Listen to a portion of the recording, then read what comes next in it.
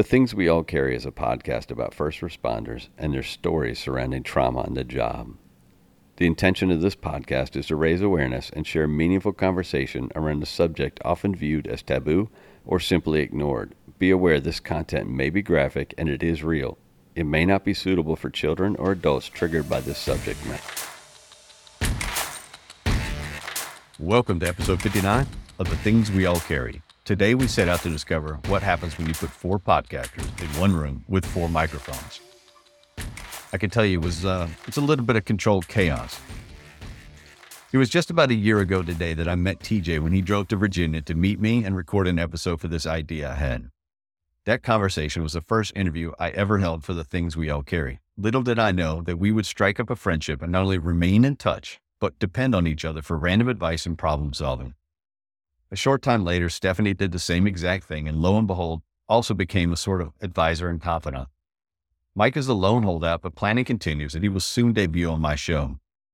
Between the time we spent together and the text in the group chat, I know I had the distinct honor and privilege to call these three people colleagues and friends.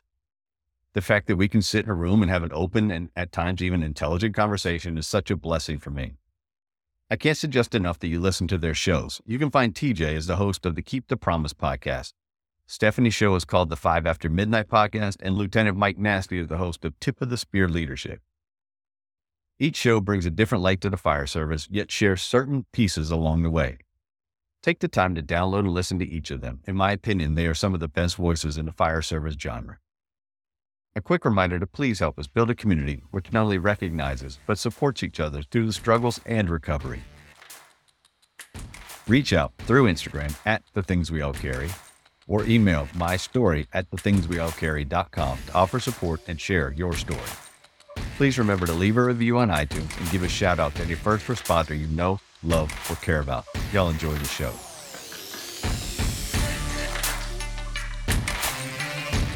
Do this. You want to just go around and say, hey, this is who this is, and then we get started? Or are we going want under the umbrella of Things We All Carry? Yeah. I vote we put all the blame on Stat. Okay. I take all the blame. I don't care. But yeah, you got to do the intro, bro. You're Well, famous for I that. do my intros until after now. Okay. So I did mine last night for today's show. So I was telling them that I got up for work last Tuesday, and I was like, everything's good. Oh fuck! I forgot to record my intro. So I had to do it on my AirPods in the station. But I think you're forgiven if you skip one just to I couldn't. It would have eaten at me. Nah. Consistency. Plus, this one turned into be a 3-parter, so I wanted to give it some credence. This guy was one of the legends in our department. So, today's it's all about his experience with Kyle Wilson's fire, because he was the lieutenant of the first in rescue squad that searched multiple times for Kyle in the fire, and so. It was a pretty good one. Yeah, I need to listen to that one. All right, then we'll just do it that way. We'll talk about who you guys are and why we're here. And I have no idea why we're here other than to talk a little bit and introduce everybody's shows to each other's audience. Yeah. Does that make sense? Very good. Yeah, I'm in for that. All right. Well, just make it awkward. All right. So today's a little different because I've got 3 guests and it's a little overwhelming for me, probably a little overwhelming for them. Hopefully you know all of them. We're going to start with Stephanie and let her introduce herself, and then we'll get around to the other 2 guys. Well, we got to pick on the girl first. We're not picking on you. We're just being polite. You just talked about it. Women's History Month goes away, and we stop treating you with respect. But you just got respect. Right. Don't complain about She's making fun of me all morning. Beggar choosers, ma'am. Good morning, guys. My name is Stephanie White. I'm the host of the podcast 5 After Midnight. Why I am here today is questionable. Stack brought us all together to talk about different issues in the fire department right now. So interested to see what you guys all have to say. So tell me a little bit, or tell me, you don't have to tell me because I know what your show is about, but maybe the audience doesn't know. What's your show about and how do you do your show? My show is really about all the different taboo things that we talk about around the kitchen table that nobody seems to be able to take those subjects and make them see the light of day all the time because they are things that can get us in trouble if we say out loud, things higher ups might not want to hear, things that have always been an issue, it seems, and never seem to get the solutions they deserve. So that's where that show came about, 5 After Midnight. The concept is you run 5 calls after midnight and you're completely dead honest, almost like you're drunk. You're sitting there with your shift with a cup of coffee and you just verbally vomit those things that you've been stewing about or that have been really pissing you off. That's the concept of it. So just bringing on different guests who have unique perspectives and really about those things. My last guest, for example, was TJ, talking about line of duty deaths and what went wrong there. And you and I have talked before about your aggressive and wonderful take on mental health and the fact that it's not treated the same as every other part of our health. And Mike will end up on there eventually talking about talking about leadership. Yeah. And just how certain aspects have gone by the wayside. So it's really trying to bring those issues to light where they deserve to be. All right, I'm going to move on to TJ because I see he's trying to tie knots in my cords. So it's actually his own cord, but he's distracted already. So Listen, TJ, tell us what you're about. Okay, I fidget and I struggle. So my podcasting community is called Keep the Promise, and that came about as an idea to obviously keep pushing firefighters to keep that promise they made to the citizens, but also that we made to each other, right? We talk about the brotherhood, we talk about having each other's backs, and that is like the overarching thing, creating resilient, well-rounded firefighters. So even though podcasts are not supposed to be broad and cover things, do cover the whole spectrum. Talk about mental health, talk about nutrition, strategy and tactics, all these little things that add up to success or failure on the fire ground and outside of the firehouse. So in a way that we can make those firefighters be good on duty and better off duty. And with that, there's a community on Patreon where we all get together and further that goal. And it's awesome. I'm pumped to be here. It's the joke is that you create a podcast just so you can invite your podcasting friends to record episodes. And I think we're covering that pretty well here. Yeah, I think we got the bases pretty well covered for the Nova region, at least. Yeah. All right, Mike, tell us about you. What's your show about? So my name is Mike Nasty. I do Tip of the Spear Leadership. It's a podcast that's basically about self-improvement and leading from the front. And I started with a extended time off from work from an injury and some other personal things, and it all just came to fruition and took off like wildfire, and now we're here. The main goal of it, though, is to push off that you're never going to be perfect, and there's always room for improvement, and anyone can improve. And a lot of it's from a lot of things that I wish I knew back. I wish I knew then what I knew now. It's not a mantra, but the way I look at things, and I always try to push off things that I learned the hard way, which is 90% of the way I learn is I'm not doing myself any favors. And just moving from it and persevering, being tenactic, and just keep moving, keep going forward. And hopefully push that off on other people. And I think if ultimately at the end of the day, I can really grasp a handful of people, and this can hopefully make a difference in their lives, then it's a success. I think that's the overarching thing for all of us, is trying to make a difference in the audience life and trying to offer a product that brings some value. That being said, I know that we talked about some topics, or we talked about creating some topics for ourselves to talk about today. And I think that I want to jump on one real quick. You said brotherhood. And oh boy, that's a loaded one. It's a very loaded one. I think even now, especially now, I think actually, I'd like to get a definition of brotherhood from each of you. Jesus. Can I start? Go for it. Please. Mike's looking it up. I was going to say, if Mike's Googling brotherhood right now, I'm not going to take his answer, but whatever. I'm not looking at Hit It Hard from the Yard to find out. I'm pulling up something that I wrote up. Oh, awesome. Perfect. But the rest of us are unprepared, and I'm just going to wing it. Wing it. To me, brotherhood, and as a woman, I'm completely comfortable using that term, so I don't want to hear a kickback from the fact that it's a male-dominated term. It's gender neutral. Brotherhood is when you have this group of people with shared experiences who are willing to put themselves in a zone of discomfort to make sure that those around them are okay. So when I am down, the guys around me literally taking one for the team and stepping up to do something that might be uncomfortable, whether it's asking the girl with tears in her eyes, are you okay? Or maybe protecting each other from an aggressive supervisor.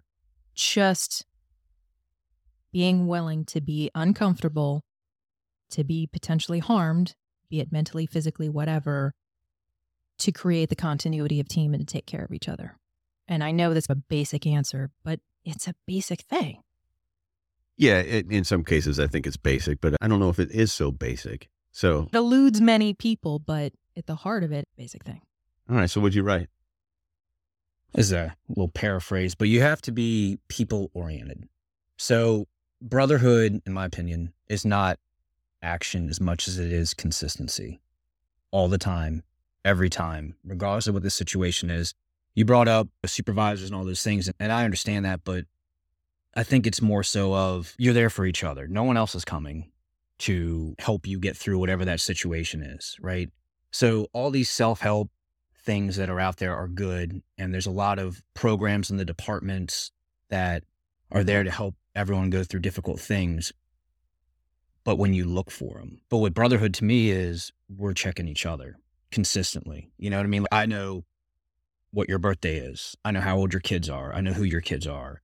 I know what they like. I know your wife's name. I know when your anniversary is, that kind of stuff. And those things bleed over into, we're out doing whatever it is. We're running a call with this kid, and this kid's however years old. I know Bill in the back, his kid's that age. Maybe I should keep an eye on him. Or not even so much that, hey, your kid hit a home run today in baseball. Hey man, congratulations. Tell me about it. Like, how'd it go? Those things will be pouring off the parents or the guys and girls on your shift, where, you know, they're going to talk about those things. But I think the brotherhood is, you know, just going that extra mile of being there, like helping somebody build a deck, or holding a door open for someone when they're coming in the morning with gear in their hands. Hey, good morning. How are you? You look them in the eye, that kind of stuff. And I think there's a cliche part to it. Well, we're brothers. We're here to take care of each other. Well, that's good to say, but it's all actions. So there's no, in my opinion, there's no defined or no definition of it. I think it's all a matter of what you put into it is what you're going to get out of it. And I think you could go around a room of people and say, explain to me what brotherhood is in 2 sentences. They're probably not going to be able to do that. No. Tell me an example of brotherhood that you've experienced, and they'll be able to talk to you for hours. So I think it's an ideology for a culture by just taking care of each other and caring about someone else more than yourself. I like it. You get to follow that, TJ. Long-winded. You better bring it now. Yeah, Oh, I mean, I'm gonna gonna- go sit down. you better and bring write it. An answer. I'm going to take Cheater. the cowardly answer and just take a hybrid of the previous two. And I don't want to be that Debbie Downer, obviously, but it's just as important as it is to say it and to say, oh my God, we live the brotherhood. We do all these things. I feel that we miss that definition a lot, and it takes a lot of work. So for me, that brotherhood is asking those uncomfortable questions, not just, are you okay? Sit down and talk to me. What is happening? And be ready to get that uncomfortable answer.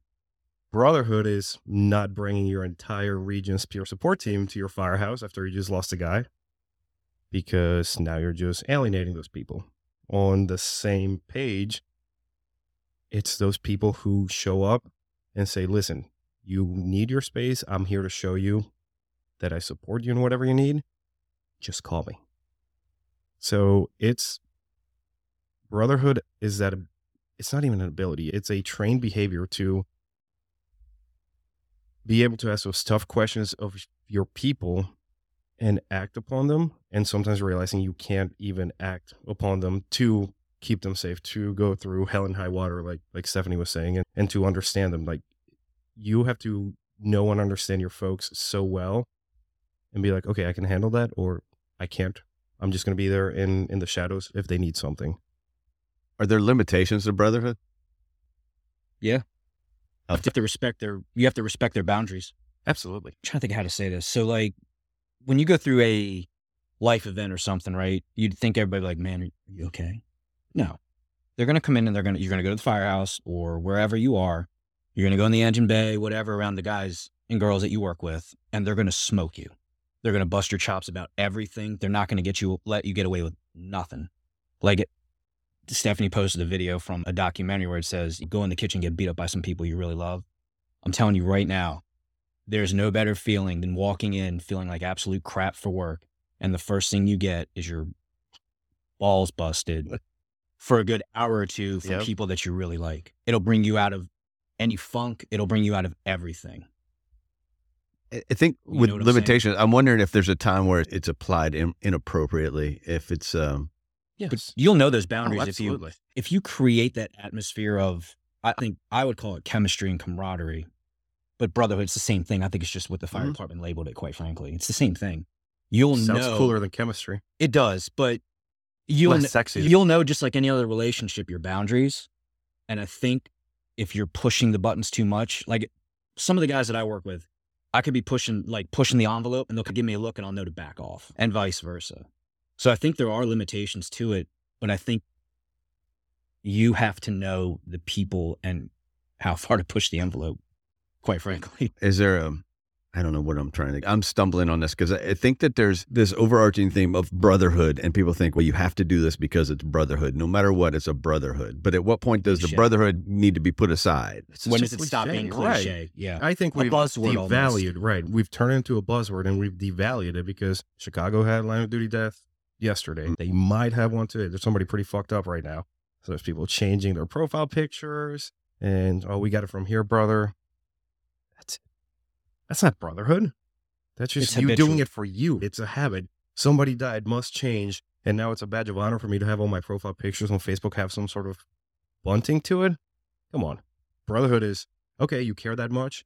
Don't even just go for the funeral, because we all know funerals, fire department funerals, is just an excuse to drink. Brotherhood is the personal relationships versus the culture. So Yes. the culture of changing your profile picture, the culture of showing up in mass for an event just to say that you were there versus being there for the following deepest, darkest hour going to happen in that person's I life. also think it's that silent professional type, right? You have a line of duty death and I show up. Hey, I'm here. I'm here to work. I'm here to do whatever. I don't put on my Facebook. I don't put on my Instagram. Right. I don't Yes. call you. I don't say, hey, brother, I'm here for you. I just walk up, we make eye contact. I know. And I just do whatever needs to be done. Bring them food, whatever it is. Just show up. And I think the presence and the gesture, I don't want to say gesture, but the gesture, right? Because actions speak louder than words. It doesn't matter. You could say whatever it is that you want, but there's a totally different thing. If I were to come in like TJ had his situation, if I came in, I looked TJ square in the face, there's that connection, the body language, all that is there. I think that's what the brotherhood I would think it would be. Not what people talk about, it's what you do. Can the brotherhood become toxic? Is there a point in time where it becomes bro, toxic? Come on. So many- Absolutely. We use it as an excuse to cover so much of our just awful behavior. But what's your definition of toxic? Like, what do Anything you- that detracts from the well-being of the crew, right? Yeah, well-being of the crew, well-being of members of a department. Right. Yes. Oh my God, it's the brotherhood that in this firehouse, we are going to shit talk everybody. That's not brotherhood, right? Would You're that be- taking negative and just piling it on. And now it's almost like a gang mentality. Oh, I have to. We've all either worked at firehouses like that, or we know people that have nothing positive to say about anything or anyone. And the status quo is everybody to avoid walking on eggshells, or eventually, almost like Stockholm Syndrome, everybody at that place ends up acting the same way. The same exact way, just being negative and being angry about things in the name of, this is my shift. This is our brotherhood. That's toxic. It's that dark side. There's a good side and a dark side of leadership, of the fire service, of everything that we do. When you get that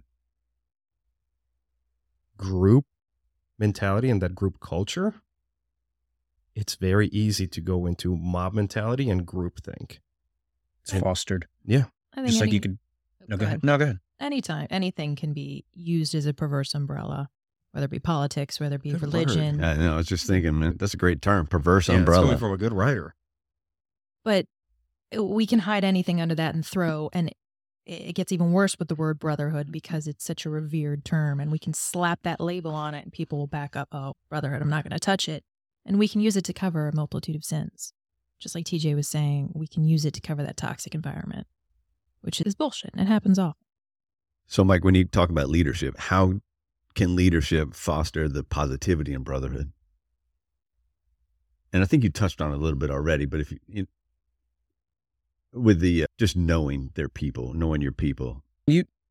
First off, you have to start with yourself. Frank Viscuso, who is a known leadership writer, his quote that I really is, a leader of one can become a leader of many. If you can't lead one, you can't lead any. So it's just like anything else. If you don't start with yourself and you personify and you lead by example, And if you don't do those things yourself, how would you have anyone else do it? It's just like being a father or parenting. You want your kids to act a certain way, you need to do it yourself because they're going to see everything. They're not going to forget anything. They're going to call you out on it. So if you want to foster whatever your ideology is of brotherhood or culture or camaraderie or chemistry, whatever it is, it needs to start with you.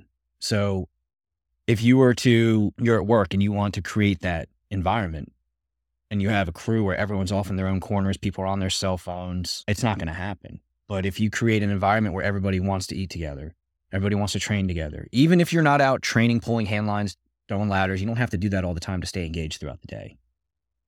But you create environments to where everyone's together, no one's on their phones, and everyone is doing something and accomplishing some established goal.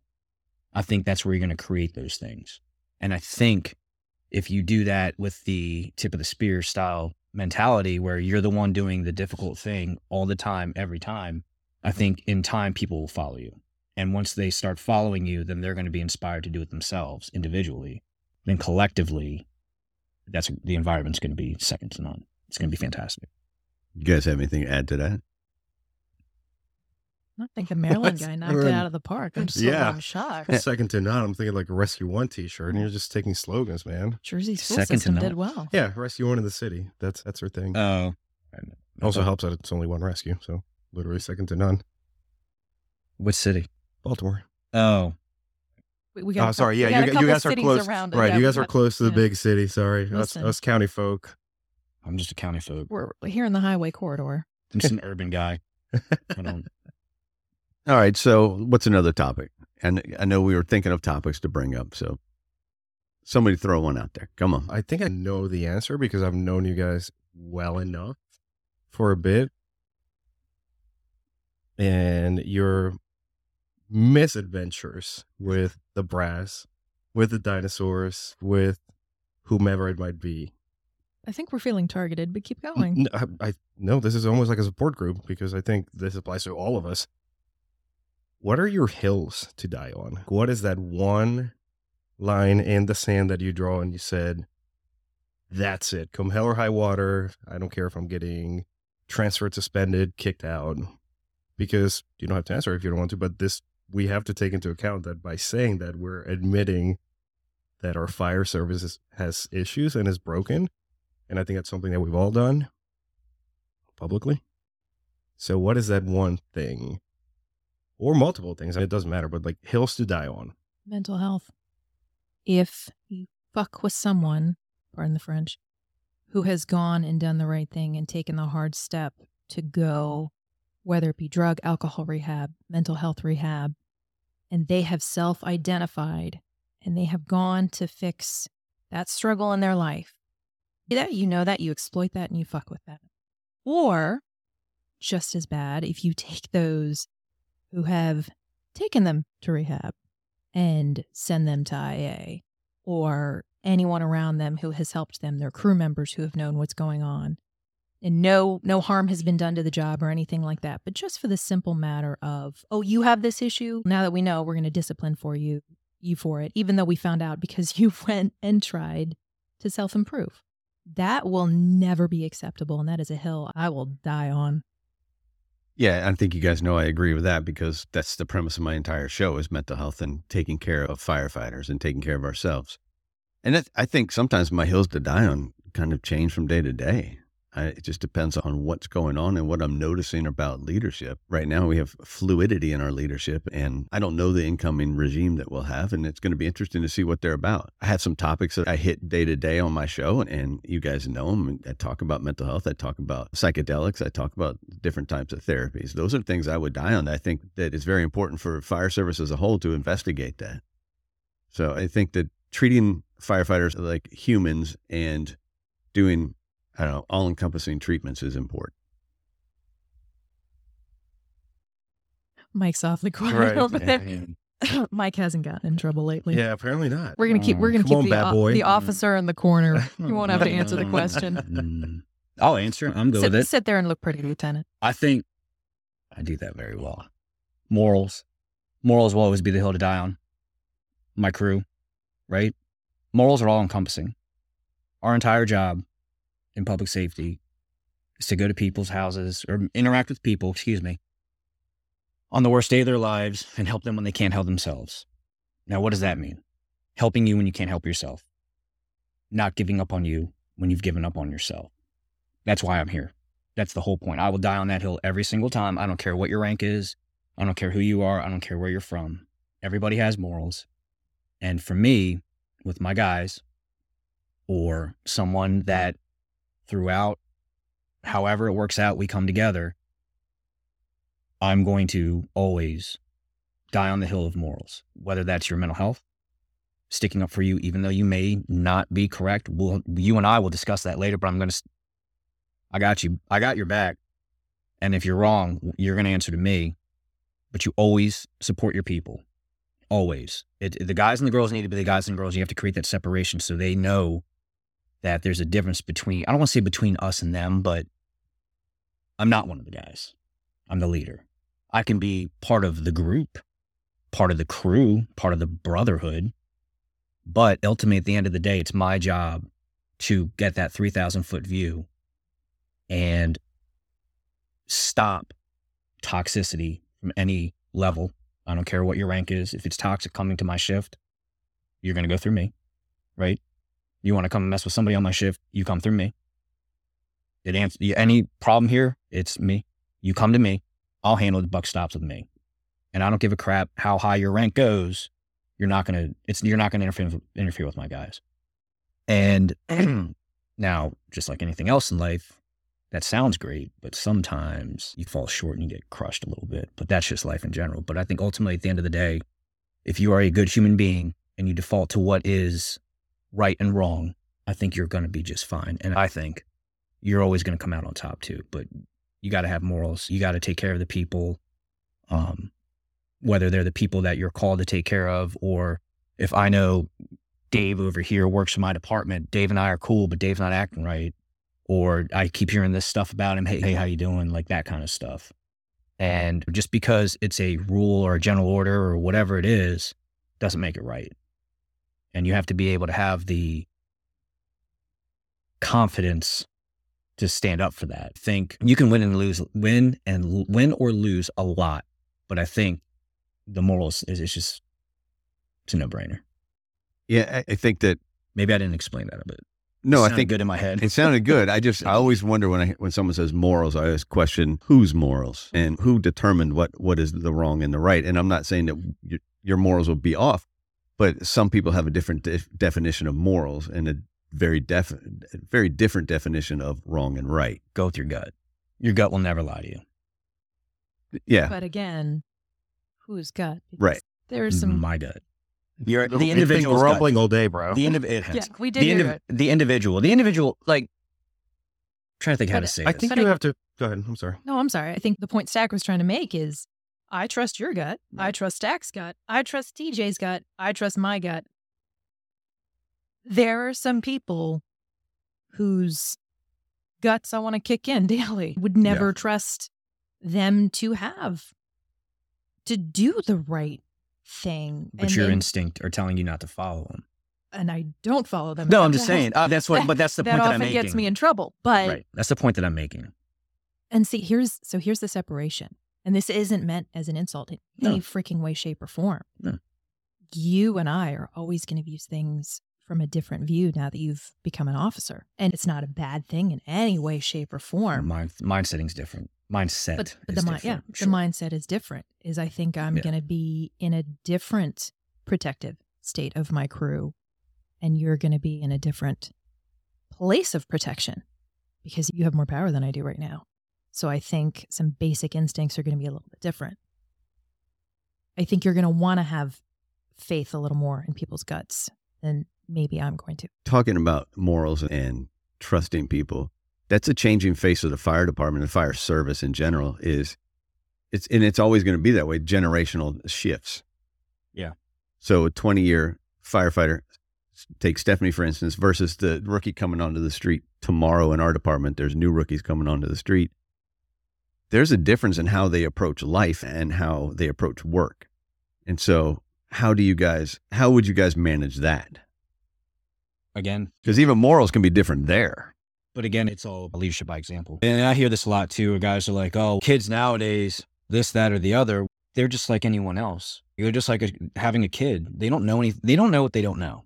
If you don't teach them and take the time to explain to them, these are the nuances of the fire department or whatever. You show up, X, Y, you want done. However you want them to act, you have to teach them. And if they don't learn, they don't want to do it, then that's on them. People typically don't do things for one or two reasons. They don't know or they don't know how to. So or if they don't know how to teach. And if that's a whole different stuff. But if they don't know, like here's a good example. Like I had a conversation with somebody one time, and that person does not drink coffee. They were very adamant about it. And they were talking, I was working overtime, they were working overtime, we were talking, and that person was not very happy that they were told they have to make coffee. And said, I don't make coffee, I don't do that. Why should I have to do that? Blah, blah, blah. Well, this is a teachable moment in my opinion. And I said to them, I was like, think about it like this. It's not about the coffee. It's about me, not an officer, but the firefighter, whoever, tells you to make coffee. It's not about the coffee. It's about me giving you a task under zero stress, zero danger to your life, zero danger to anyone else's life.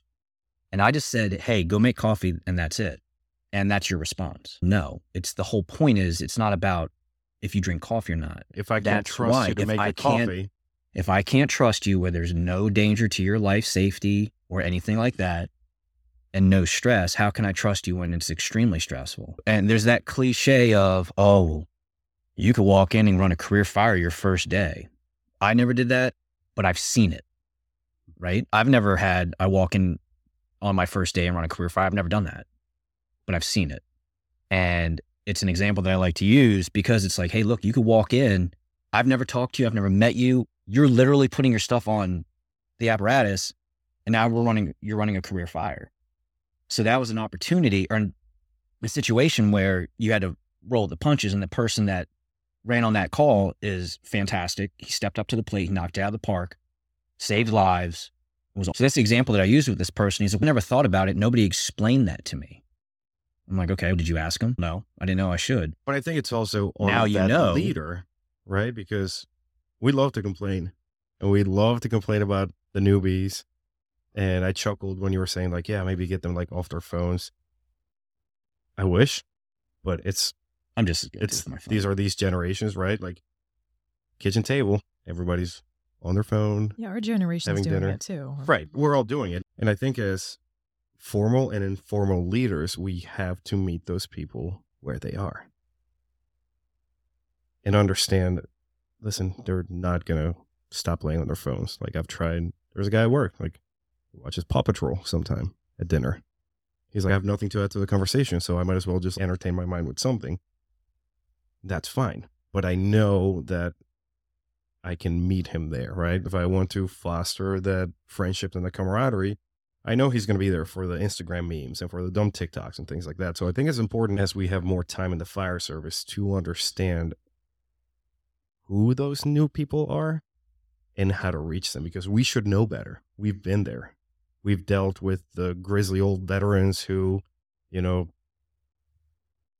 uphill both ways to school and like a blizzard and tornado, all that stuff. And now we're dealing with the Zoomers and whatever generation comes after them. We ought to know, be like, hey, listen, how can I get through to you? Should we look at videos? Should we look at a book? Should we do it? Should we do all of them? And understanding that it's not their fault. Just no, but you said it yourself with the leadership and informal leadership. Leadership is not a rank or a title. Leadership's an action, ideology, right? So I think the best way to do that is expectations, right? Set expectations, set boundaries, and hold people accountable. I think if you start with those 3 steps of clear defined expectations, set your boundaries, and then accountability, it's going to take time. It's going to take hard work. Yeah. It's not going to be easy. Not nobody, but you may or may not get the followership that you want. But in time, you start building up that leadership bank of. So let me be that Zoomer, right? I'm over here. I'm TikToking. I'm new to your shift. And this is what I've been used to my entire life. A screen in front of my face and asking why and questioning everything and not taking any sort of legacy or any sort of, when we came in, we had these ideals of the fire service as it should be, the brotherhood, that like institutional identity, right? I'm doing this because it's the fire service way. The folks we're getting these days are like, why? That doesn't make any sense. And I've caught myself many times, like I'm about to drop the because, and I'm like, oh fuck, I don't even know why, because we've always done it that way. Hi, I'm TJ. I'm your Zoomer. I'm on my phone. I'm TikToking. I got my B-reel up, so I got both cameras going, and I'm going to update my Twitter 15 times today. You're asking what I would do? And I don't want to make coffee. I don't understand why I have to make it. I don't understand why. I don't know. Why do the hoses have to look so good on the fire? But this is it. So you've got Lieutenant Nasty. You have the person who is formally in charge. Mike can get through to me. Mike can speak my language. So maybe that's where Mike as a leader looks and says, all right, who do I have that's strong on my shift? Speaks TikTok. I'm going to assign that person to this person. That's just where knowing your resources comes in. Because let's face it, we're going to be gone. And Mr. Y needs to know why, so that way he can keep climbing that ladder of knowledge. Yeah. And there's also different layers to it too, right? If you create a culture, I think if you have a good culture of guys and girls that want to be there and do the right thing and are all on the same page, that situation probably will not get to me. And if it gets to me, there's a problem. But my life's black and white when it comes to certain things, right? With that, right? Put your phone away. You don't listen, I'm going to crush you, right? Whether it's with paperwork or if you have enough time to do that, then we need to go train more. You know what I'm saying? It's very simple. I can give you a direct order. I can say, put your phone away. That is a direct order. If not, it's insubordination. If you do anything other than put your phone away and come do whatever it is. Do you think you lose that leadership capital? No. If you give that order? No. Because if I allow you to do that as your tic-tac and he's got 20 years on, I let you do that, but I haven't let him do that the entire time he's worked with me and you're brand new. What does that do? That's where your capital is. And that's where you put the money in the bank, where you need to keep money in the bank. Your interest and your dividends grow situation by situation, event after, get off your phone, event after event, where you're consistent. You're consistent. They know and they know your expectations. Again, like I said, expectations, boundaries, accountability. My expectations of you is to stay off your phone when we're doing whatever, right? That's my expectations. The boundaries are don't do it with whatever. And then the accountability is, hey dude, I told you not to do it. You're doing it. Now you're going to pay for it.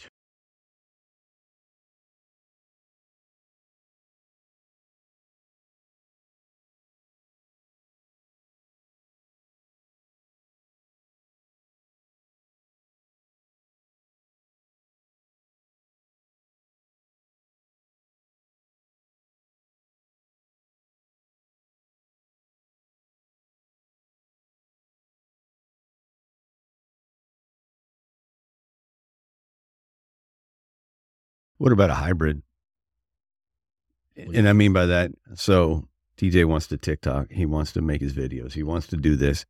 All right, let's do it. You know what? Let's start making this about what we're doing for training. So you combine the two, but give some and you take some. And I'll back up a little bit too. Like if it's a blatant, I'm not doing that. And that's probably not how the situation probably, in my opinion, would have transpired.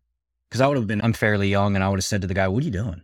"Oh, I'm on TikTok." Well, these guys call you old all the time, so I don't know about the fairly young part. 37. So he's younger than me anyway. I'm a baby. I'm a baby. But what I've learned when it comes to a lot of this stuff with that exact situation, and I've had this play out a few times myself with people that are younger and like in their 20s. One kid was, I don't even think he was 20 yet. He was probably 19. Maybe he was 20. I don't remember. Where it was very similar. I'm like, what are you doing? "Oh, I'm on TikTok." "All right, what are you doing on it?" I was going to do this video and I was checking these videos out on the fire department with X, Y, and Z. "Well, what do you look like? What are you looking at?" And he shows me, "All right, cool. Put your phone away. We'll go do this, that, or the other." Or if you like doing that, do it after 3:00. If you want to be on your phone, you want to mess around on your phone, do it on downtime, do it between calls. If you want to make a video of us doing training, I'll bite on that. Right. Because you're out training. You're out doing something.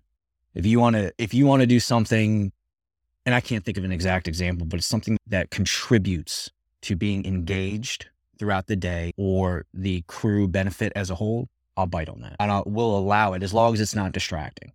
Yeah, and I think that's the point, is that you've got this generation coming in, and a buddy of mine made a post yesterday. He said the 2 rookies coming to his station across the shifts have a combined age of 36. Wait, what? Yeah, they have a combined age of 30, so they're both 18-year-olds. I didn't do the math that quick. Yeah. God almighty, Mike. And so you But think that's about that could be a good thing. it, could be a great thing. So my point is, as these generations come in, we have to teach them the why, but we also have to come to them in a style. And that was, so you can still do it like tip of the spear leadership, where you lead from the front, Sure. but you're going to come and bring them into the fold a little bit by Sure. using what they're comfortable with. Yeah. And that was my point. Yeah, and I think you can always expand to, try to think of how to say this. You have to train for the weakest link. Now, you can be a weak link not because of anything bad. You may be the weak link because of experience, knowledge, or a combination of being 36 years old with 2 guys. Right. There are two rookies that are 18 years old each, whereas those are blank canvases. So if you train to your weak link and you know this is the person that's going to make or break us, and just keep it brilliance in the basics. And the basics may be you're new or you're old, and this is the minimum standard. And you explain it to them. Because again, like I said before, people generally don't do anything, or people generally don't do things because either they don't know or they don't know how to. Oh, yeah, definitely. So if you remove those from the equation and you give that, like you say, day one, bam, here's your foundation, and you start working on that foundation, you're going to build the house. But you can't expect to put shingles on a house when you haven't even poured the foundation yet. And that's the problem, I think, with a lot of bit older people, where they're like, oh, this new generation, what have you done to fix it? Because I'm close to retirement, and everything people complain about now, they said to me when I was a teenager in the fire department. I've actively heard people come to a detail and complain about the rookie in their station. And I look at them like, you're complaining about your rookie, but that's your fault, not your rookie's fault. You also should keep your dirty laundry. Oh yeah, dirty yeah. That's a whole nother subject. But I'm saying, if you're gonna complain about what your rookie is doing in your firehouse, then you need to shine that spotlight back on yourself. Yeah. You're admitting failure at that Right. point. Yeah. If you're pointing the finger, there's 3 more pointing right back at you. Yeah. All right, Stephanie, what did you have to bring to the table today? Yeah, I'm putting it out there. God. Let's hear it. God, Let's see if we can get you another meeting. No, I'm kidding. Listen, TJ was the one who did all the homework for this. Failed. I think one of the biggest things for me right now is I think we are seeing this sudden recognition of, it's funny, you were talking about your rookie and outside training all day and all that. So fucking important. Obviously, we have a technical job. We need to be able to do that technical job or lives are lost. Let's make no bones about that. But we're seeing this amazing culture swing where we're starting to see an awareness of, okay, you can teach me how to throw a ladder. You can teach me some cool tricks with that and how to pull a hose line 1,000,000 times. But how about teaching me all these other unspoken skills that I really freaking need to survive the job? Yeah. And I think culturally, you're starting to see that on TikTok. You're starting to see that on Instagram. You're starting to hear it in podcasts. You're not starting to see it at the level of culture where it matters, right? You're not starting to see it taught in academies or higher ups or anything like that. How do we take the actual practical survival skills? Because it is survival. Like, I don't want to see my kids join the fire department and have their lives ruined by it because they weren't taught how to survive sheer chaos, which is what this is. So how do we get that mentality into departments? Shared hardship. So you take them, you do training, whatever it is. I think it's all, I don't drill as much as I should. If But you say I it's don't- all about leadership, I'm throwing something at you. Hold on. I don't mean teaching the not. new people, you and me, the people aware. I mean creating a culture. No, I know exactly what you're saying. And again, shared hardship. So you go out, you go train, you're running calls, you're doing whatever it is, right? So then with everything, just like everything else in the fire and everything else, at least in my experiences, there's always downtime, right? So you'll say something to the effect of, no, I'm not saying downtime like hang out. I'm saying downtime like between calls, coming back from a call, going Beast to of the a East call. over here doesn't know what that is. Walking into the firehouse at the same time in the morning because you both show up at the same time, getting your gear checked together, you checking your Scott packs or whatever cylinders you use. But what I'm saying is there's always those downtime, right? There's time just like anything else, everything ebbs and flows throughout the day, and have those slow periods where you'll say something to somebody to the effect of, hey, how you doing? Or you talk to them a little bit if they're newer or the situation is. I think when you're able to have those personal moments of you're checking in on someone, hey, how's it going or whatever. Hey, did you hear about X, Y, and Z at this station over here? They had this situation happen, right? So we just got done doing some work. We got done doing whatever it is. Now we're talking about a situation that happened somewhere else. Hey, look, man, if that happens to us, this is the way we need to handle it. This guy's struggling with these things. If he's struggling, how do you know how to... Your hand up. Your hand out. No, because I'm next to speak. Go ahead. No, you finish. I'm waiting for you to finish. But what I'm saying is... Waiting but interrupting. So go ahead. What I'm saying is, and I'm gonna use it, maybe this is a little bit better, right? And she's gonna love this. It's just like playing catch with your dad. I hate baseball. You're not learning to play catch. It's about the conversations that you have. You talk about life. You talk about relationships. Sorry, keep going. You talk about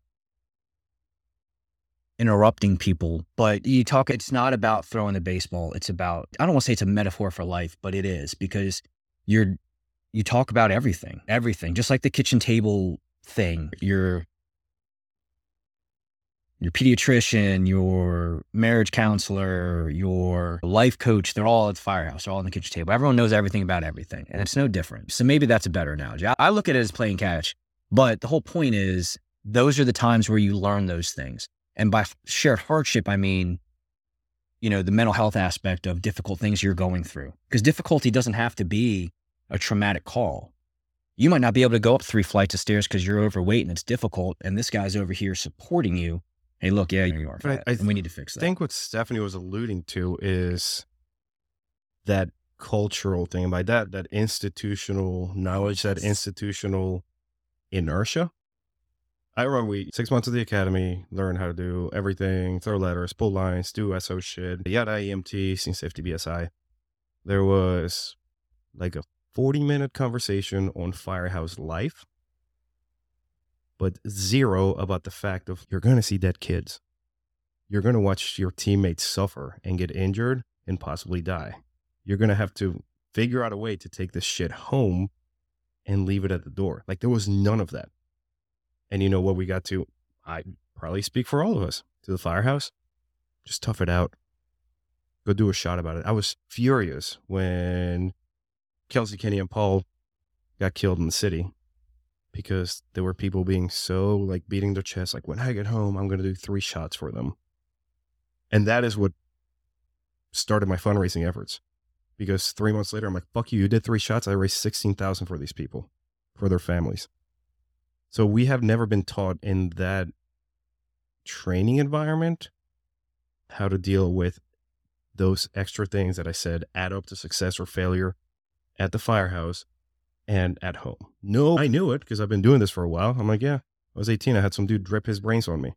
I had to deal with that as an 18-year-old. So by the time I got to the academy and by the time I got away from it, I could pull the rookie and be like, yo, this is what's going to happen. This is what you're going to feel. You need to learn your own way, but I will tell you where not to go and I will tell you where to go. And then eventually I just became militant about therapy. I'm like, you need to have an expert. And that's something that culturally we haven't gotten to yet. We talk this great game about everything that we do and we train our people and what's the leadership's reaction to the shit we're going through? Hey, let's have a dog come to your firehouse. Let's have the entire Eastern Seaboard incident support or fucking like CISM people show up to your firehouse and you not have a kitchen table. Like, we're still missing the mark. Aiming, at least we're hitting the dartboard, right? We might be hitting the wall. We're not hitting the bullseye yet. We're hitting the plywood to the dart. We're hitting the drunk guy that's passing by on his way to the bathroom. So were those the issues you were talking about? Listen, I can count on Mike to do the right thing with his new guys all day long. But what about when Mike goes and the next guy comes along? If we're going to continue to teach people how to survive what it is we do, it's got to be a cultural shift that comes from above. I was talking to a chief about cancer awareness, and it was from my role as a union standpoint. And I said, hey, I really need you guys to buy into this. And he looked at me and he said, no, messaging is your job. You're the union. Messaging isn't my job. I'm this specific rank. And my mind was blown. No, you are this rank. You are this person we are all looking up to and having to hear all the time. It needs to roll down for you. And that is the mentality in so many places is Mr. Nasty, Lieutenant Nasty, he's going to do the right thing, so we're good. I don't need to talk about it.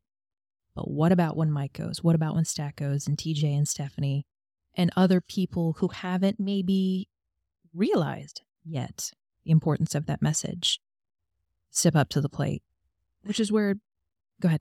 No, I'm just getting ready to talk. I did not mean to interrupt you. You took that breath. I did because I want to defend Mike a little bit on this. And I'm not trying to. No, be I know like you're not. Mike. I know you're not. I'm more directed towards TJ. Yeah, TJ.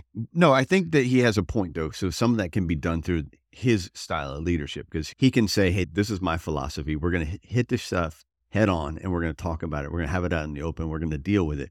So now that 18-year-old that Mike's talking to and bringing those subjects up, the ones that nobody else really wants to talk about, the shit that you don't want to talk about, that 18-year-old is going to go, yeah, that lieutenant talked to me about it. So when he goes on and he's got a rookie next year or 2 years from now, he's going to go, I remember how this was done for me. So now I'm going to talk to this guy. And then that's going to multiply down the line. So he talks to one person, that's 2, then 4, then 8. And then it just, or 16, whatever the numbers work out to be, that's how you start to get that institutionalized change. And I think it was you that had a post the other day about you planting a tree, not for you, but you plant it for the next generation, Mm-hmm. right? Mike's planting a seed by talking to that 18-year-old rookie, though. But again, we're relying on Mike to exist. But we are relying on Mike. But he's me. creating 2 more people Right, to he's creating exist 2 in more his mics, place. and then they're creating more. But I think it's got to be that 2-prong approach, right? I'm impatient. I do not want to wait, and I know I won't see it in my career, but I do not want to wait 20, 30 years to see a change. No, none of us do. That's why we all talk in front of a mic. I mean, Mike is doing the right thing because now he's creating that generational change that in 10, 15 years, the people that he's dealt with are going to say, I learned this from him. Come here. Let me show you a couple things. How do you create that institutional? Right. I think that's the start of getting that snowball rolling. And I also think it's important to do what I feel we are doing and is using the means and the mediums that the means that we have available to us at this point in time to say we can reach X amount of people. That one of my things that really floored me when looking at podcasting stats was when we broke above 10,000 listens. And I had to sit back because that 10 was my first firehouse. We always had 10 people there, yada, yada. And that's how many people we could reach, right? That like heartfelt kitchen table talk, 10, 11 if you're lucky, if you have a visitor. But now you start getting these messages out there, taking advantage of what we have. 10 becomes 100, 1,000, 10,000. And even if I'm getting like an iota of that message out there to 10,000 people, that's going to set the stage for the leaders that Mike is creating to have a fertile ground and a strong foundation to create that institutional change where in 20 years, we are talking about mental health and how to deal with shit before we go out into the field. Yeah, and I think that the phrase that keeps coming back to me is when I talked to James Gearing, and he talked about why he left the fire service. He said he ran the whole idea is he ran a call at 2:30 in the morning. It was a lift assist. So he affected change for one person, but then he got home and he realized he was affecting change for thousands through his podcast. And so he used the term force multiplier. And that's that force multiplier that is so important for all of us. It's shared hardship. Because think about, and this is what I'm getting at with the shared hardship thing, right? It's about it's an ideology. I'm trying to think how to say this. I had it really good in my head a second ago. And then you got interrupted. I didn't get interrupted. That's because we didn't allow him to have his notepad and make ruffling noises. Man, lost. But no, shared hardship. So think about all the people over the years, all the calls that you've ran. I don't know numbers. I can't tell you how many calls I've ran in almost 16 years in the fire department. I don't know. Show off. But every time that you go to somebody's house, it's typically the worst day of their lives. And they don't see you all the time, but we see the citizens all the time, right? So that's going to be a locked in moment, a core memory for the rest of their lives with their interaction with you. They're never going to forget that. So you need to seize the day with that, right? You need to be able to push off that we're in a difficult situation, we did the right thing, and they know. That's how citizens build trust in the fire department or public safety or however you want that to be. Now, when it comes to people in your department, when you're talking about creating a culture, you're talking about creating change, It's all about those minutes in time that people won't forget. Your chief walked in unannounced, didn't say a word, showed up and goes, TJ, what are you guys doing? Oh, we're pulling hand lines. All right, cool. I'm going to grab my gear and pull lines with you. You'll never forget the rest of your career, will you? No. How often does that happen? I don't know. Not going to speculate. Yeah, Right. I'll say it out loud, zero. Either Absolute way, zero. It's in my experience. Sure. I had one chief like that in 18 years. So the point I'm making is you create that moment in time, that ripple where people will remember the moment and then they'll remember the actions afterwards. So if you have a difficult call, TJ comes over to you and says, hey, look, man, this is tough. I know it's tough. Let's talk or whatever. Or you'll know when people check on you, like they'll check in, hey, how you doing or whatever. Or a day or two later, you get a random text message from a coworker, hey, man, how you doing? Or the next shift they talk to you and talk, whatever that is. That's where you create that change. And it's through shared hardship, because if not, and everything's easy, hardship can be whatever you want it to be, but it's that I don't want to say unexpected show of love, but it is. So if you create that memorable moment, whether it's a good moment or a bad moment, a heartbreaking moment or whatever it is, but that situation's met by action to push off your culture. This is how we take care of each other or whatever it is. Or that chief showing up saying it's important. Hey, I'm going to show up. I'm going to train with you. Hey guys, thanks for letting me pull hand lines with you and re-rack lines with you, whatever. Keep doing what you do. What does that do? That's going to be word of mouth. People are going to start talking about that. And they start randomly doing that, not for show, not with cameras, not to look good on Facebook, not any of that crap where they're posting it. If they just show up and do it because they genuinely care, you're going to see that, you're going to see that, you're going to see that. You're going to tell your friends. And that's when you start fostering that culture. Do you see what I'm saying? No, I get what you're saying. I think I keep going back to what Stephanie was saying. How do we make the leadership now realize what needs to be done, what changes need to come? How do we affect change at the top now? Start at the bottom. Start with That's each other. not now, though. That's not, yeah. I agree with you. I'm just saying. Do the right thing now, but Start with what you change what you can, control what you can, forget everything that you can't. But I If you think what can't we're seeing is the fact that we can generate change on a much larger scale, and that's where the impatience come from. But Because his podcast alone has opened so many conversations about mental health, about how we take care of each other, about alternative methods to take care of each other. We have tasted that now. We know that the change can come almost overnight. So we are not satisfied with, hey, it's going to take some time to change the culture. I think we all agree with that, right? Like the cultural change needs to come from within, but how can we speed it up now? and I've got 2 years left. This isn't the culture I want my two boys coming into. So in those 2 years that I have left, how can I slingshot this to the top and at least start to see that seed planted? I don't have to see the change, but I at least want to see that freaking seed planted for my kids. there's more people at the bottom. There's more Indians than chiefs, right? So if you start planning that now, what? Say that or you're going to get us Yes. canceled? Indians and chiefs? I don't know. He needs an IA meeting anyway, so it's all right. You I need mean, to to be- officially be Hey. part of the group. Yeah. Listen. Here's better. Odd man All out. You ready? Oh God, I There's got him railed more- up. I got him. Look at him. There's more firefighters than chiefs, right? There's more people in the field, Better.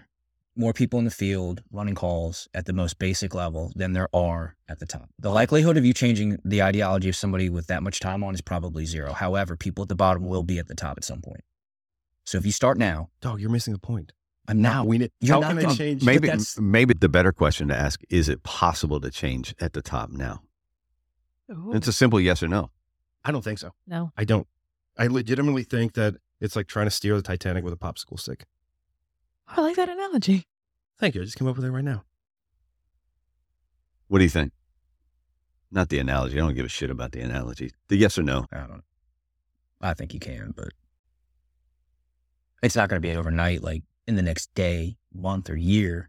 But I think you could get a strong return if you send a strong message.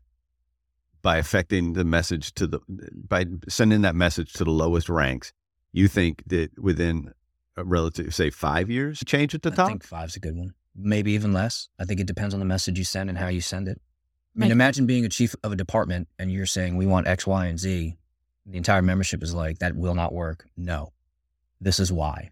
come down here with us, and I'm going to show you why it will not work. Imagine how powerful that would be, right? If you had the chief of the department show up for, I don't know, a training evolution, pick whatever evolution you want. I want you guys to, I don't know, use bailout kits. Or I don't want bailout kits in our department. I don't think we need them. And then you show up for training and they say, cool, you're at X, Y, and Z address. You're now trapped. Your rope is 50 feet. It's 20 feet to the bottom. Oh, and by the way, zero visibility, high heat, and you are burning. There's no water. Hydrant's failed. Are you going to jump? Or are you going to use this bailout kit? Is it worth the money? Maybe, maybe not. I mean, that might be a really reaching for the grasping at straws for the concept, but I don't know, man. I really think if we band together at the lowest level, I think you can affect change a little bit quicker than you realize. Not to belabor. This is my last point on it. Lucky for you, I don't know what belabor means. I don't. But I do think part of the issue is we're dealing with staffing shortages and hiring crisis and all that. We're just trying to get people through the door. So taking care of their mental health, sorry guys, not a priority. I'm trying to get more of you on the job because half of you are quitting and we're not hiring new people. So I think we are against such a force right now. I think we're realizing this is an issue. We're destroying people's lives by not teaching them how to properly take care of themselves. But we're up against that as well. Yeah, I keep formulating thoughts of what I want to say next and what topics I want to talk about next. And I was going to say, what's the one change you feel is inevitable for the fire service? But I want to rephrase that. And I think, what is the one change we need to make to keep people on board? Because we're talking people with, like yourself, Mike, 16 years of deciding, I don't need the retirement. I'm going to leave now because I just don't want to put up with the hassle. I don't want to put up with the wear and tear. I don't want to put up with whatever, you fill in the blank. Myself, I'm 10 years in. I never planned to make this a job I retired from, but I'm also I'm tired of it. I'm tired of the bullshit. I'm tired of, obviously the shift sucks. All of that sucks. But it's, again, going back to that force multiplier where maybe I can affect more change outside of the fire service, but not everyone leaving is doing that. Some people are just leaving to get out of it altogether. So what's something that we can change that will affect that desire to leave? Sleep and medical marijuana. Okay. How do you change the sleep issue? But that's a union issue. I mean, just perfect. Then you're a perfect person to answer it. You walked yourself into it, so I did. Really shift. You're breaking it down to shift change, culture change with naps.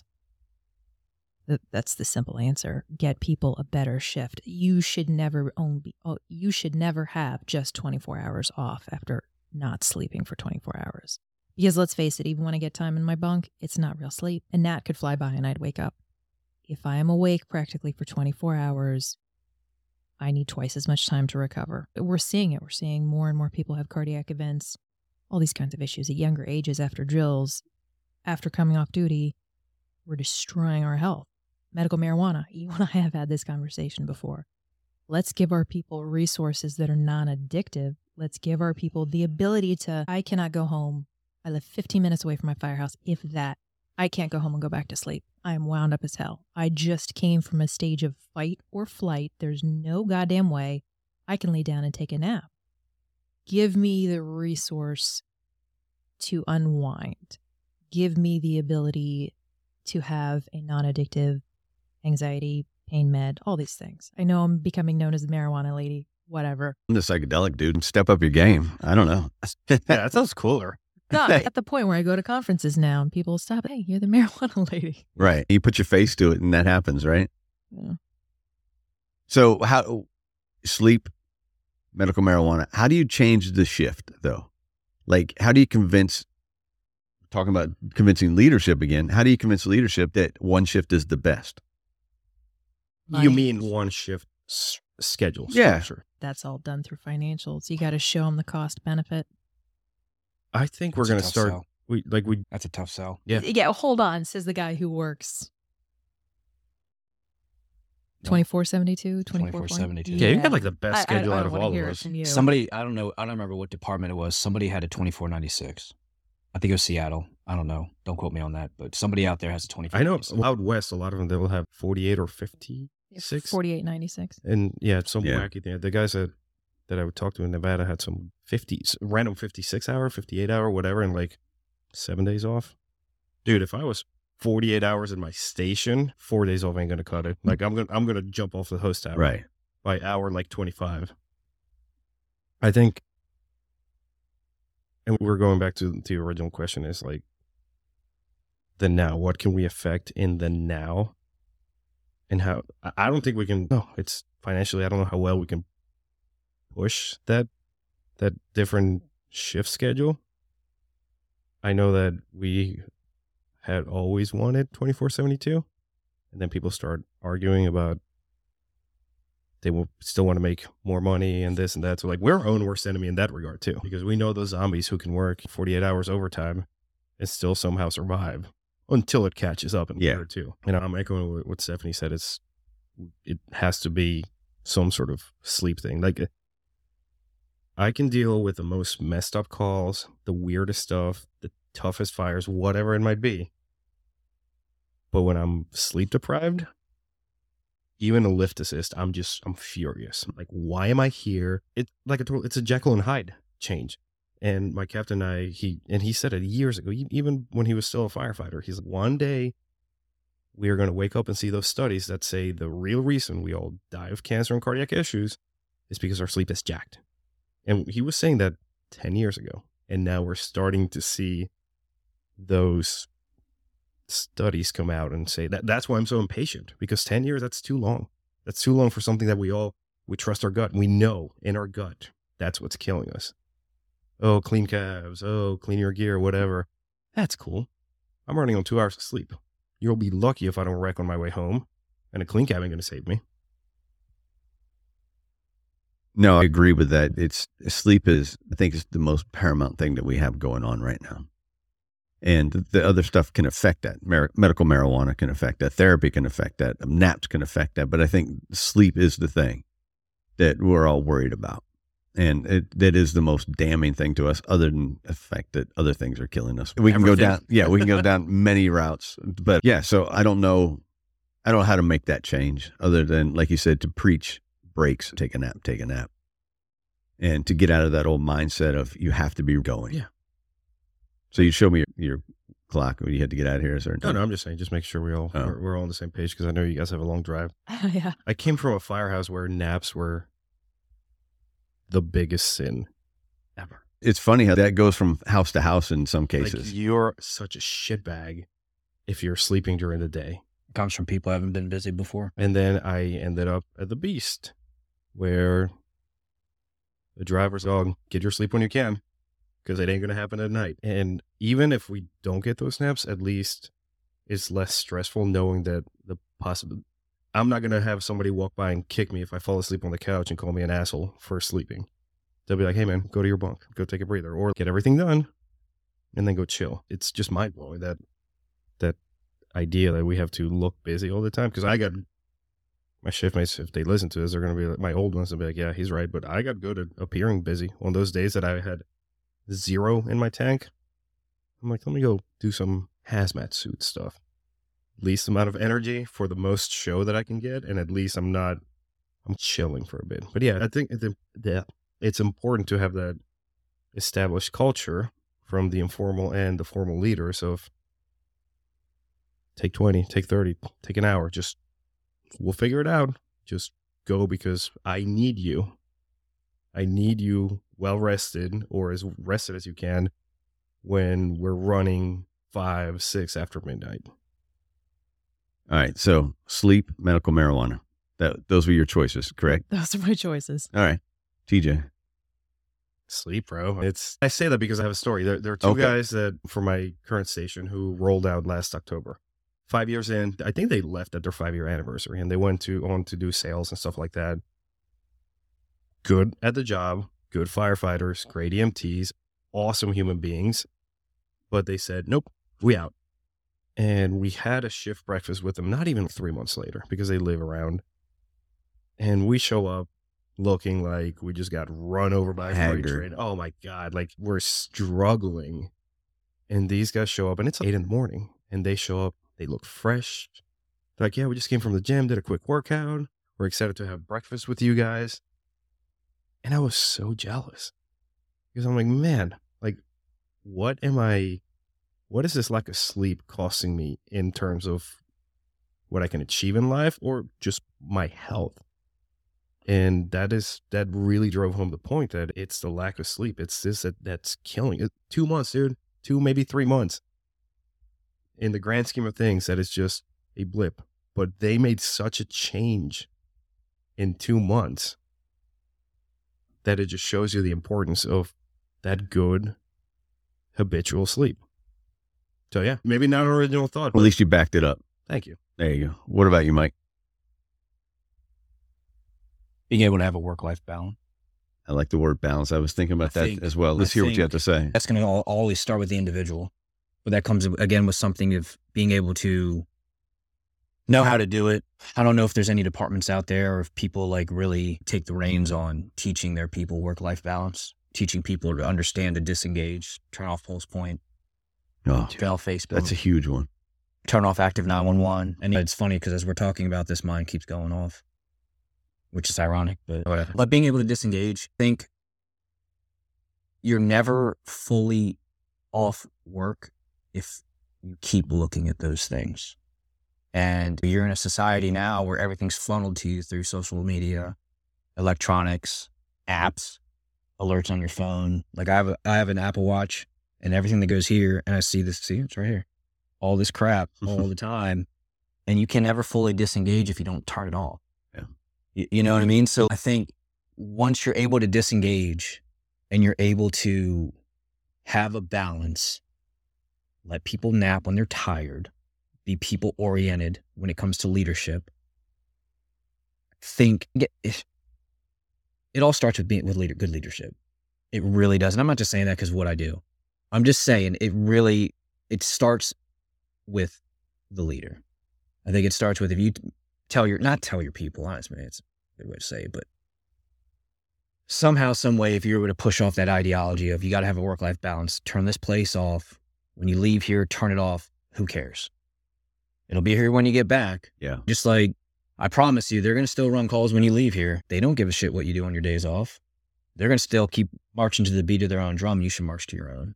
I think that work-life balance is really important. We hear everybody say, do you know how much I can make in 24 hours of overtime? I say, yeah, but you know how much you're giving up in 24 hours of overtime.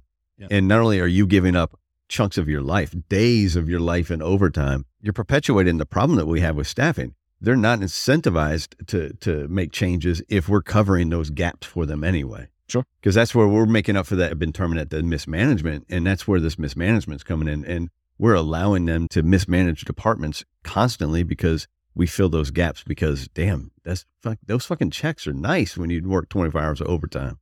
Whether it's forced or not, it's nice to have that money, but we're perpetuating the problem. Yeah. At what cost? And you also need to understand what the priorities in your life should be. So when my father-in-law died, he wasn't surrounded by anybody from the fire department. It was just his family and one good friend. Memories, everything he could talk about, he would talk about. And the day that he was like, I am done, we were there because that's what matters. Overtime didn't freaking matter. The fires didn't, to him it did. But the point is, those are core memories. Those are memories that no one can ever take away from you. Nobody could ever put in your brain. You have to experience them for yourself. If you're working overtime or you're too worried about working in a firehouse or too worried about doing something for work or for a person or a job that'll never reciprocate that, you're wasting your time because you're never going to get those time back. It's just like a bullet. Once it's gone, forever. Right. So well, that's where I'm at with that. I'm going to add, I guess, a few of mine that I've been Yeah, thinking about, please do. the changes that should be coming to the fire service in general. And I think we all know some of the things I'm going to say. I think that we need to obviously we need to toy with the thought of alternative therapies, whether it be ketamine, whether it be through MDMA, psilocybin, medical marijuana, whatever it is, those have to be opened up as avenues. Special forces are already using ibogaine and ayahuasca as ways to recover in both mentally and physically. So why should that not be open to first responders who aren't seeing maybe as graphic, like as a special forces would see, but we're seeing it repeatedly. Every day we work, we're getting bombarded with these things. Even if they're small, we're still getting bombarded with them. I think that we need to have the opportunity to use some of these alternative methods to recover and to use therapies. I think saunas need to come to the firehouses. I think that there needs to be some reimagination of the shift work. And I think there needs to be a reimagination of retirement. I think that, and I don't know how to play with that one. I've said it a couple times on the show. I don't know how to reimagine retirement, but I don't think that we're designed to do this job for 20 years. So how do we incentivize people to do the job to the point where they know that, okay, I'm done. I can't do it, but I feel like I can't throw away 10 years of my life. You're not throwing it away. First of all, it's a cost loss analysis there, but how do we rework it to not walking away with nothing? Yeah, that's what I normally get is the silence and the head shake. Yeah. So You got me on that one. yeah.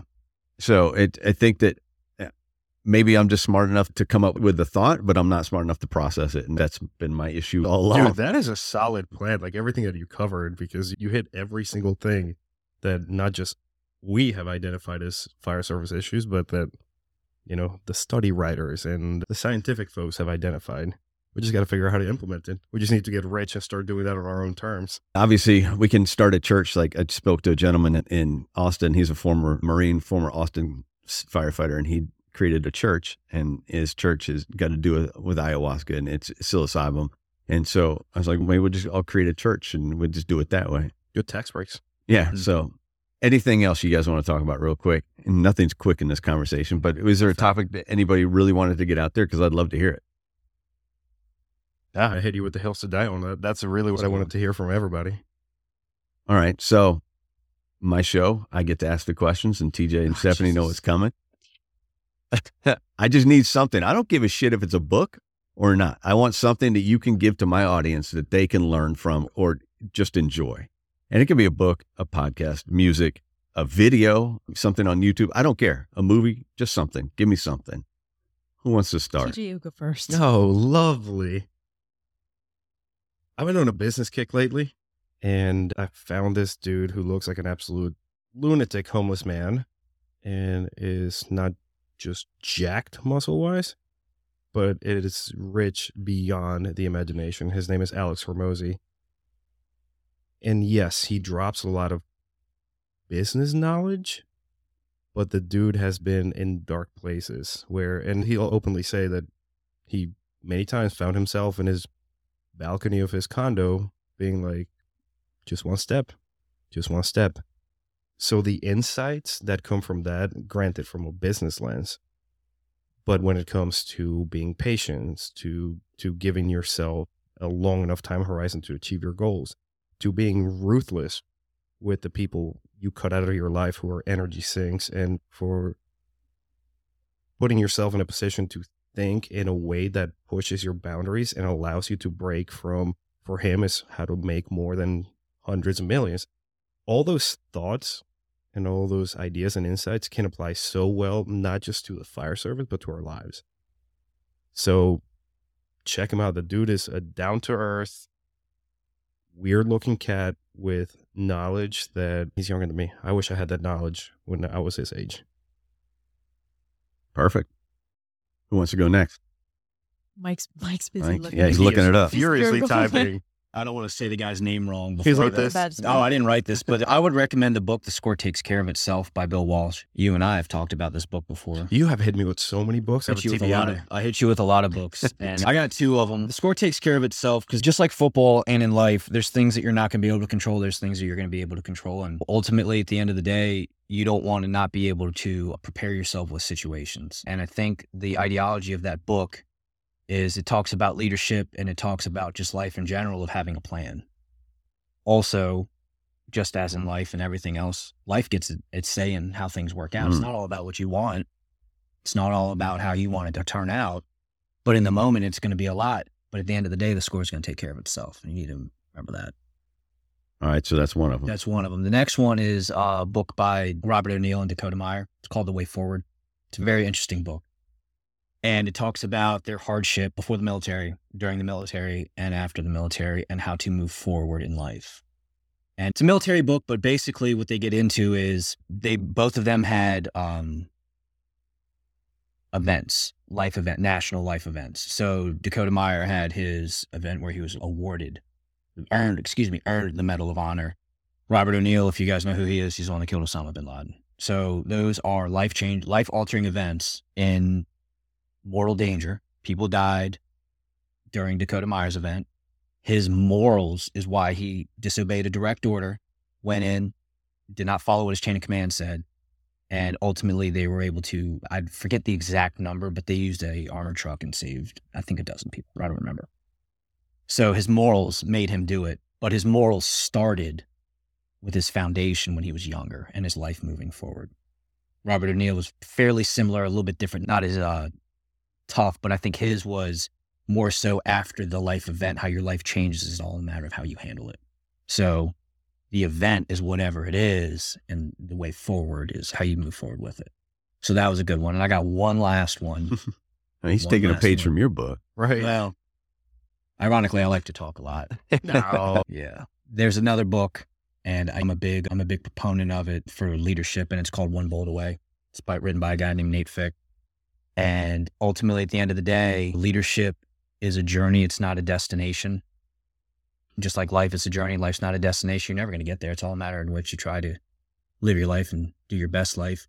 So the book is, he went to Iraq. They were deployed to Afghanistan. It follows him from his career when he went through OCS, and then before 9/11, after 9/11, and then everything in between. And there's a lot of ideology in it behind that. The leadership may not always support you and serve you, but you can affect the situation and control what you can, which goes back into the score will take care of itself. But it has a lot of really good leadership tidbits in there. And I think any aspiring leader or anyone that is in an informal leadership position can learn from all those books. And I think the overarching theme is there's no one you can rely on beside yourself, unfortunately.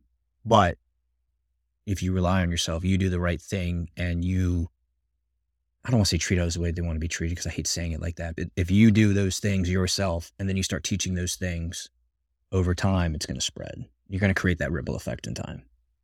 Good deal. I like them. Good books. Stephanie. My name is Stephanie. My favorite podcasts are The Things We All Care. I'm actually going to hit you with a concept that I'm carrying right now. I'm in the phase of life where I'm doing everything, stuff all comes at once, right? That's how it is. It's dead silence, and then all of a sudden you have 1,000,001 projects. And I've discovered that the 5 feet rule for me is how I have to live at this phase in my life. That is something I have to focus on, is the 5 feet around me, the 5 people around me, and really being present.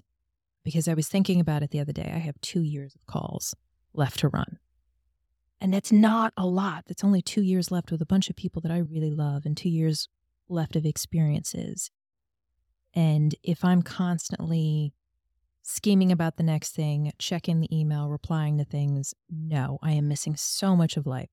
So I'm focusing on the 5 feet around me and the being in the present. And I am trying to carry that forward in life. And it is not easy, especially if you are at all on the spectrum of ADHD or autism or just a fireman, because if you're a fireman, you have one of those 2 things, I promise you. And yeah, take that as your springtime challenge and carry that forward. Is step outside.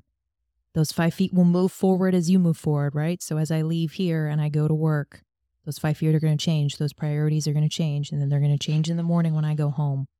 But that's the 5 feet I'm going to worry about. I've got 2 this time, and I don't normally add something, but there have been 2 that are on my mind. I'm kind of a nerd when it comes to graduation speeches, commencement speeches, and I don't know if anybody else has ever Googled and listened to them, but one that's stuck with me for years is by an author called David Foster Wallace, and it's called This Is Water. And it talks about what you're talking about. You got seeing the world, not just the bubble that you're in, but seeing the world. But This Is Water is a fantastic commencement speech. I forgot where he gave it, and I'm drawing a blank on where he gave it, but it's about 15, 16 minutes long, but it's well worth the listen. It's something that I listen to probably 3 times a year, just because it's good to check back in with it. So if you guys get a chance, Google it, David Foster Wallace, This Is Water. And the other one, I espouse this belief that I think drugs should be legal, that I think that there's value in any kind of drug. And I know people freak out when they hear me say, what about heroin? Okay, relax. This is what I'm saying. I'm not espousing that everyone should go out and use drugs, but I think that we need to make them legal and make them needs to be more of an education about it and what good there is and what bad there is. And along those lines, one of my favorite books is a book by Dr. Carl Hart, and it's called Drug Use for Grown-Ups. And I think that everyone should read that. Even if you never plan to smoke a joint or to drop acid or whatever, if you never plan to do it, that's okay. But read a book like that and open your mind to what's out there and why some people would use something like that. And it's libertarian side of me is saying, yes, legalize all drugs. And it's not, legalize doesn't mean I advocate for using all drugs, but there's a use for many of these drugs. And so you guys take a look, read the book. Like I said, Dr. Carl Hart, and it's Drug Use for Grown-Ups. Anybody have any parting words? Stack wants to keep this going since the second time he's asked. No, I want to make sure I give everybody their time. Yeah, just take care of each other. Jesus. Take care of each other. Yeah. Take care of each other and affect change where you can.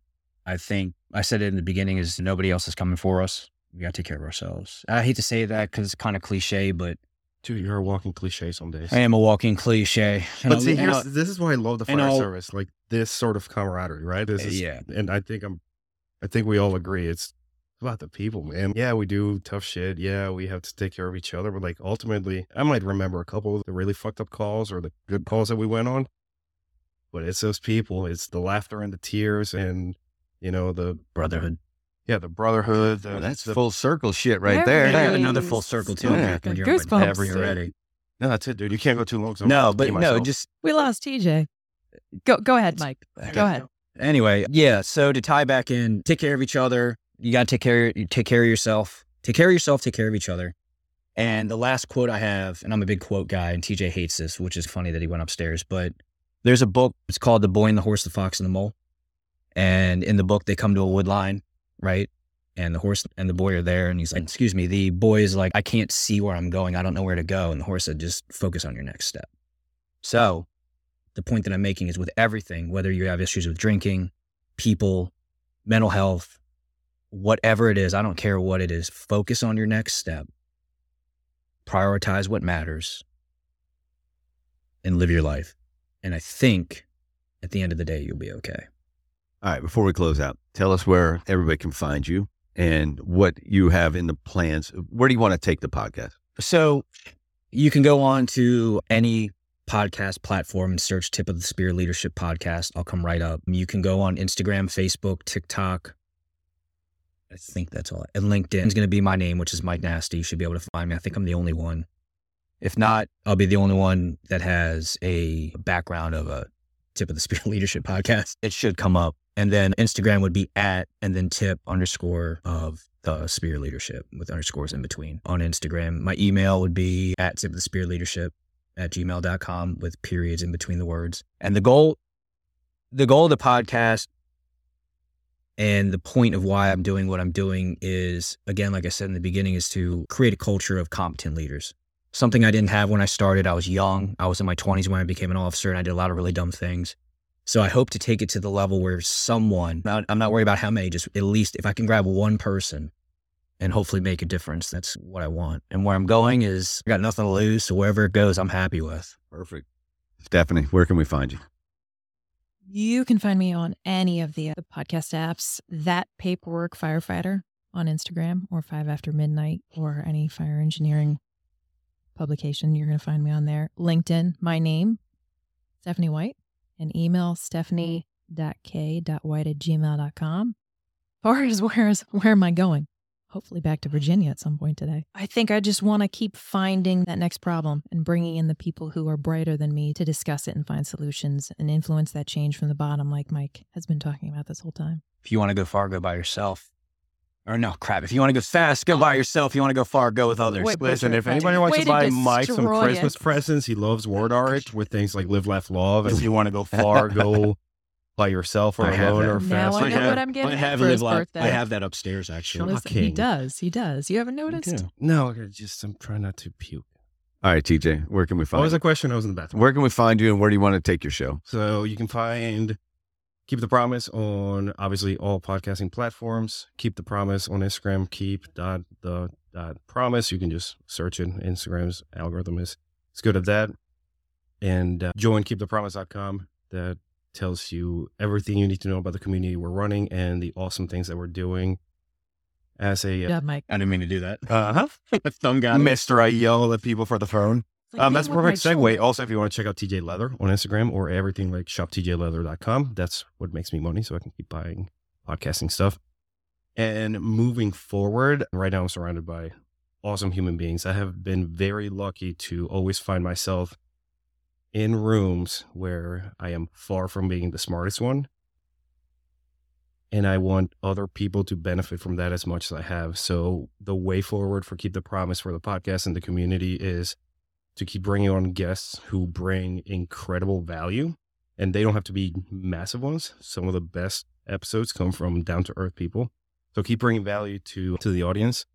And within the community, now when we're dealing with ways to affect change, the first order of business is creating a fund that we're going to use to help firefighters and firefighter families when they go to rehab, when they go to the Center for Excellence, and get to the point that we can be that grassroots force for change and for well-being within the fire service on our terms. We don't have to worry about the dinosaurs or the politicians or any of those people that we despise.